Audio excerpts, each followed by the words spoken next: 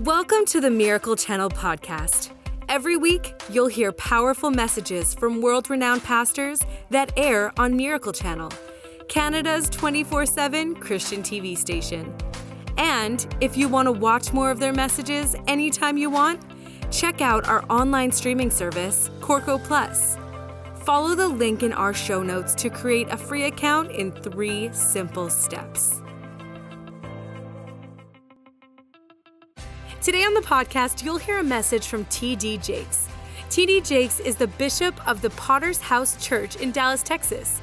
He is most known for authoring over 30 books, acting in and producing films throughout his production company, TDJ Enterprises, as well as his world-renowned sermons and teachings. You can watch T.D. Jakes Sundays on Miracle Channel. Let's dive into the message. We see this prolific, profound writer writing to Rome. Rome is at its time, if you'll allow me to talk about it a minute, it is the epicenter of the Roman Empire, and the Roman Empire was moving all across the world with such rapidity that we have never seen anything as mammoth or colossal before its time like Rome, who began to enter into territories and take over principalities and rule powers, and they had locations and satellites everywhere, and the headquarters and the epicenter of their new form of government, an early form of democracy, as it were, is based in Rome. It is a political hub. It is a place of intellectualism as well as politics. It is a place where Socrates and Aristotle and all great philosophers came to think and to debate. It was Rome. It's utterly amazing in terms of politics, amazing in terms of conquest, amazing in terms of government, amazing in terms of diversity. It was utterly amazing spiritually. There were all kinds of spiritual ideas that existed in Rome. There was a large contingency of Jews and early Judaism that was practiced in Rome, but there was also a form of religion called emperor worship where they worshiped emperors and powers, and then there was the whole notion of Zeus and all of the mythology that we now almost laugh at. It's into that arena that Paul comes. Imagine with me this city with about 1 million people in it, amassed around water at that time, had become the premier, most important place of its era, and God used it in a mighty way. It is from this place that many ideas are espoused that cause people to change their way of living, that other forms of government begin to adopt and adapt. And in some ways, to me, when you look at Rome, if you study it carefully, it kind of reminds you of America.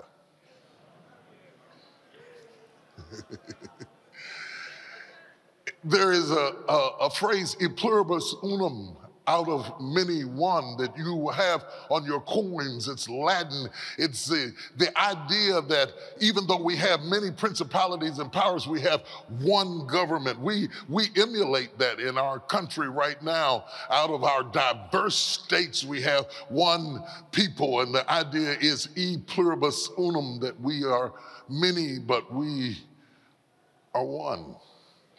There must be something about Rome that is so central to Paul's destiny, a role that only he could play because the enemy did everything he could to stop the Apostle Paul from getting there. When you start talking about the importance of Paul, whose name was also Saul, his name Saul represented the fact that he was a Hebrew, that he was of Hebraistic descent, that he was of the Pharisees, that he was significant historically to the development of Judaism, that he was zealous concerning the law, that he was of the tribe of Benjamin, he was a part of royalty. His name was Saul, but when we call him Paul, his name Paul represents the fact that he is a citizen of Rome. So while he is Jewish in his descent, he is a citizen of Rome, and Paul is coming home different from how he left.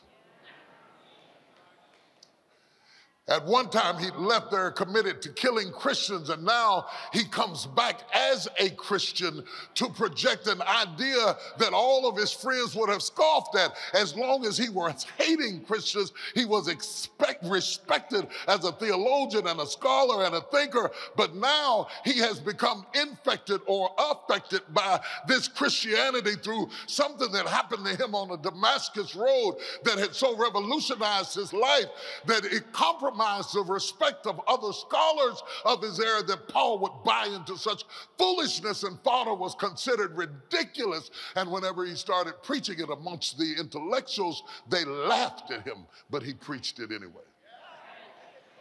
Some places they stoned him, but he preached it anyway. Other places they beat him, but he preached it anyway. And he preached it on his way back to Rome. And Paul went through the greatest test on his way to Rome, because until faith comes home, it doesn't matter where it travels. I'm going to say that again. Until faith comes home, it doesn't matter where it travels. The enemy doesn't mind you being a Christian at the potter's house. You getting your praise on at the potter's house, getting your dance in at the potter's house. He doesn't want the faith that you have here to go back home, to be a part of your life, to be a part of your character, to be a part of your business, your affairs, your thinking, and how you interact with people. He doesn't mind you playing church for an hour or two once a week, dancing and shouting and hooping and hollering, as long as you go home fussing and cussing and fighting and stressed out and nervous and full of anxiety. It's when you try to bring your faith home that all hell breaks loose. On his way home, he has to fight off storms and hurricanes, enemies, seen and unseen, snakes, serpents, destitution and death. The closer he got to Rome, the greater the test became. The test often becomes greatest when you are closest. The test has become great and it's become overwhelming because Paul has come to Rome to deliver a revolutionary idea that would be life-changing, that would be mesmerizing, that would be absolutely awesome, that would change the face of the faith of an entire city, a world, a generation, and generations to come. Paul comes to Rome to talk to them about faith, and you get to listen at his writings to Rome in this text today when he begins to argue that Christ is more than some guy who got crucified, that he came to deliver something that would set us free before God. And he says that the way to access God is by faith.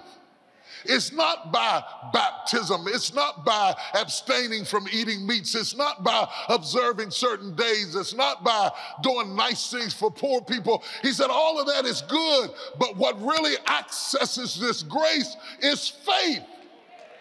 The enemy doesn't mind you dancing and leaping and hooping and hollering and running as long as you don't believe. I don't have to worry, is God mad at me? I don't have to worry, is God trying to kill me? I don't have to worry, is God trying to destroy me? I don't have to worry, is God my enemy? No, I have peace with God not because I'm holy, I have peace because I believe by faith. Therefore, being justified by faith, not by dance, not by shout, not by running, not by hollering, not by beating a tambourine, by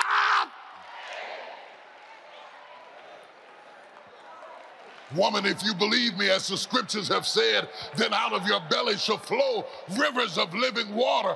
Paul is preaching the power of faith. Before we were called Baptists and Presbyterian and Pentecostal and Church of God and Church of God in Christ, before we were called Christians, we were called believers. Because if two of them got in a city, they would turn the city upside down.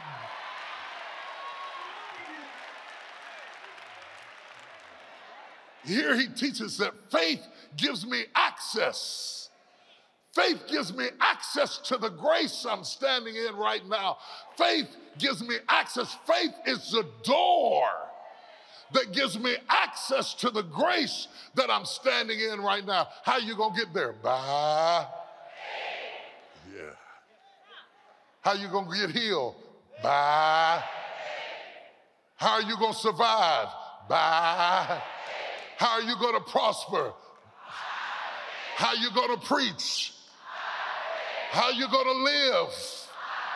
How are you gonna deal with your issues? By faith.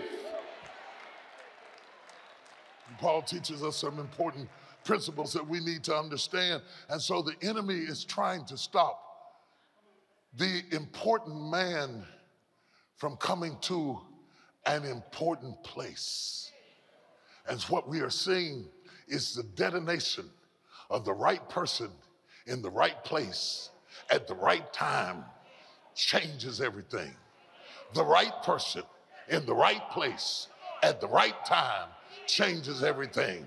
The right person in the right place at the right time changes everything. I'm gonna say it again. The right person in the right place at the right time changes everything. That's why the enemy wants you to be late. Because if he can't stop you from being the right person, and he can't stop you from going to the right place, he doesn't want you to be there at the right time. He has done everything he could to delay Paul from being the right person at the right place at the right time. All you gotta do, baby, is show up. When you are the right person and you are in the right place, all you gotta do is say, I'm here.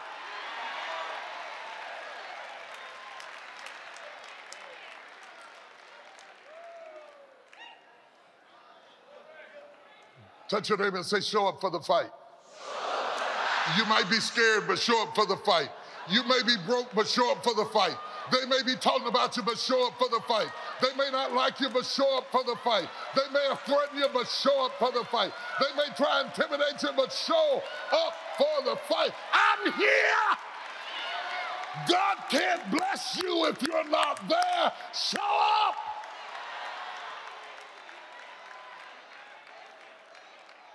Can I go deeper in this word? I want you to get this. I want you to get this. God gave me this for you. He said, by whom also we have access by faith into this grace wherein we stand and rejoice in hope of the glory of God. He said, we rejoice in hope of the glory of God. Now, this is easy. We rejoice in hope of the glory of God. We rejoice. When I say I've got a feeling everything's going to be all right, we rejoice in hope of the glory of God. When I start saying you're more than a conqueror through him that loved me, we rejoice in the hope of the glory of God. When I say your latter days shall be greater than your former days, we rejoice in the hope of the glory of God. When I say the Lord is your shepherd, you shall not want, we rejoice in the hope of the glory of God. When I say weeping may endure for a night, but joy cometh in the morning, we rejoice in the hope of the glory of God. We do good rejoicing in the hope of the glory of God. We have survived because we rejoice in hope. When all hell is around us, we rejoice in hope. That's why we are hard to kill. You can put us in the desert and we can survive in the desert. You can put us in the jungle and we can survive in the jungle because we rejoice not in where I'm at, but in the hope of where I'm going.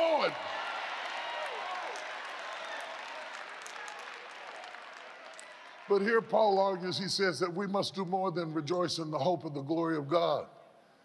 He says that we must also learn, and this is hard, to rejoice in tribulation. Shadabai. That you can't just rejoice over how you want your story to end. The real test of faith is to rejoice in trouble. He says to us that tribulation, check this out, tribulation has a job.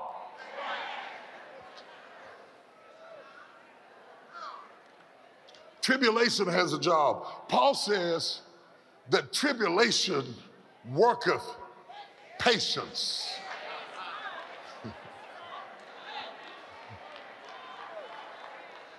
Tribulation went to work this morning on you.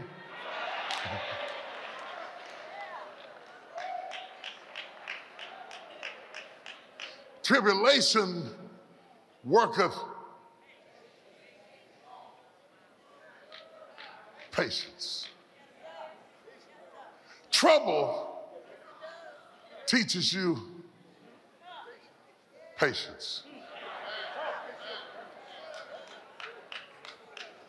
I'm believing God, I'm gonna get it by Tuesday. I'm believing God, I'm gonna get it by Friday. Okay, devil, there's a lie, it's coming by Thursday.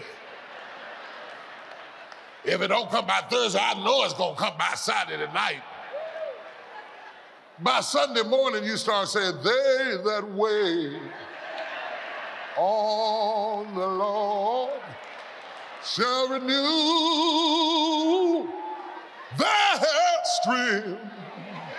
They shall mount up like eagles. Y'all don't know nothing about that. Tribulation worketh patience.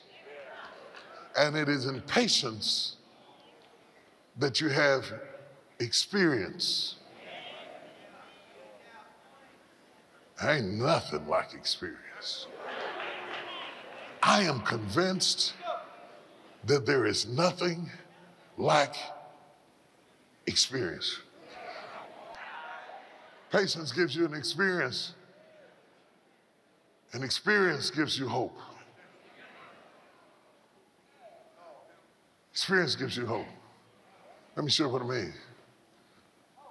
When I get in trouble now, I tell myself, you've been here before.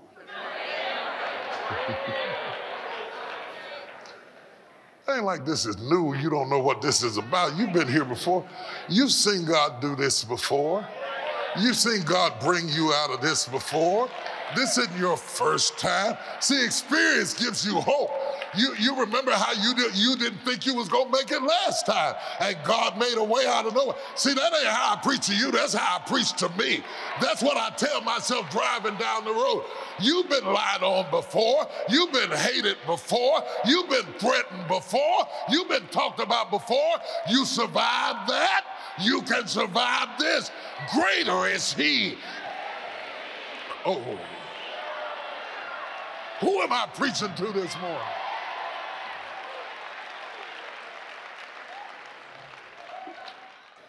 For when we were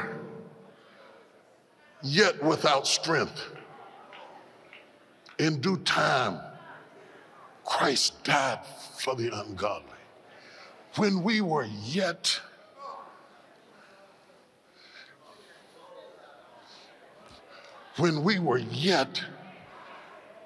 without strength, when we were yet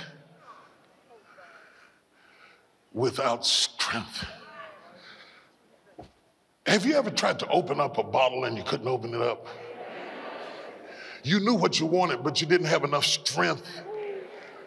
It's not that we're without vision, but we were without strength. I knew what right was, but I couldn't do it because I was without strength. I knew I should have been a better husband, but I couldn't be it because I was without strength. I know what a good wife looks like, but I couldn't do it because I was without strength. I knew I was staying too late for lunch. I knew that it wasn't gonna be cool for me to take a 2-hour lunch break. I knew that I should have a certain class about being a finesse when I went to work, but I was yet without. I knew my temper got out of control, but I was without strength. The Bible says when we were yet without strength, when we had a couldn't help it. Yes, there it is. Now, I know you don't want nobody to know that you got a couldn't help it, but everybody in here got a couldn't help it. You don't testify about it. You don't talk about it. You don't want people to know about it unless they got the same couldn't help it, so y'all can't help it together. Other than that, we don't talk to people about what we can't help. But while we had a couldn't help it, couldn't fix it, couldn't stop it, couldn't break it, Christ died for us. Christ died for weak, broken, confused, afflicted, hurting, limited people.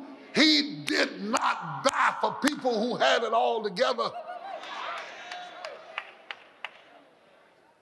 He died for brother can't help it.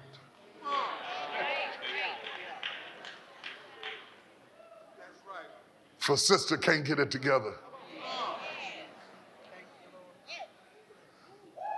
For elder hothead. For missionary talk too much.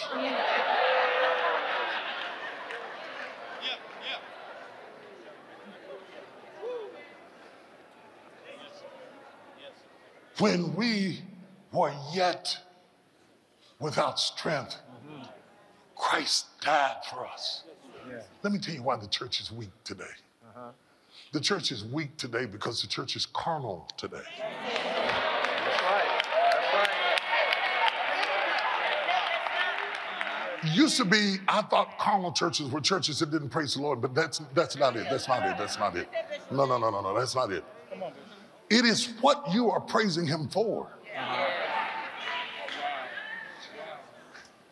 We are so carnal today that our relationship with God fluctuates based on our circumstance.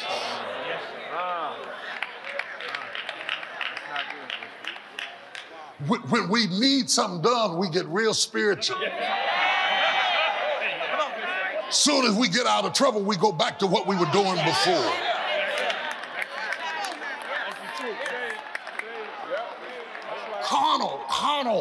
Carnal relationships with God based on circumstances and people who's in your life and who walked out of your life. And now you coming to church because she going to church. What happened when she leave you? Cheat on you. God say, how you like me now? I want to see where you're serving me or where you're serving her.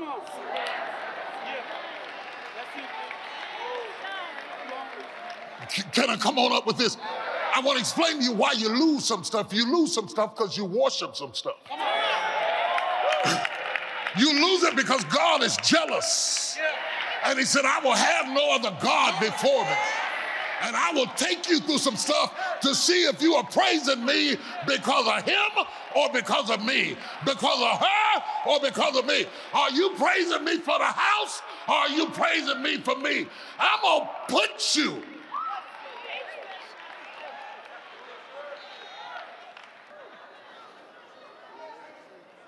Until we go back to our roots. Until we go back to anointing our house with oil. Till we go back to pleading the blood. Till we go back to laying hands on our children. Till we go back to joining hands around the dinner table and say, sickness, you can't come in this family. The blood of Jesus is against you.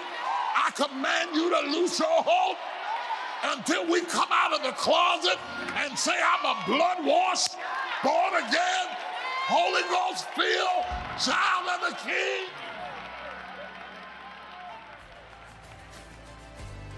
Thanks for joining us today. Make sure you subscribe to this podcast to hear more messages from encouraging speakers that air on Miracle Channel and Corco. Rate this podcast and write a review if you haven't already. And share this message so others can be encouraged by this teaching too. We hope you were inspired by today's message. God bless.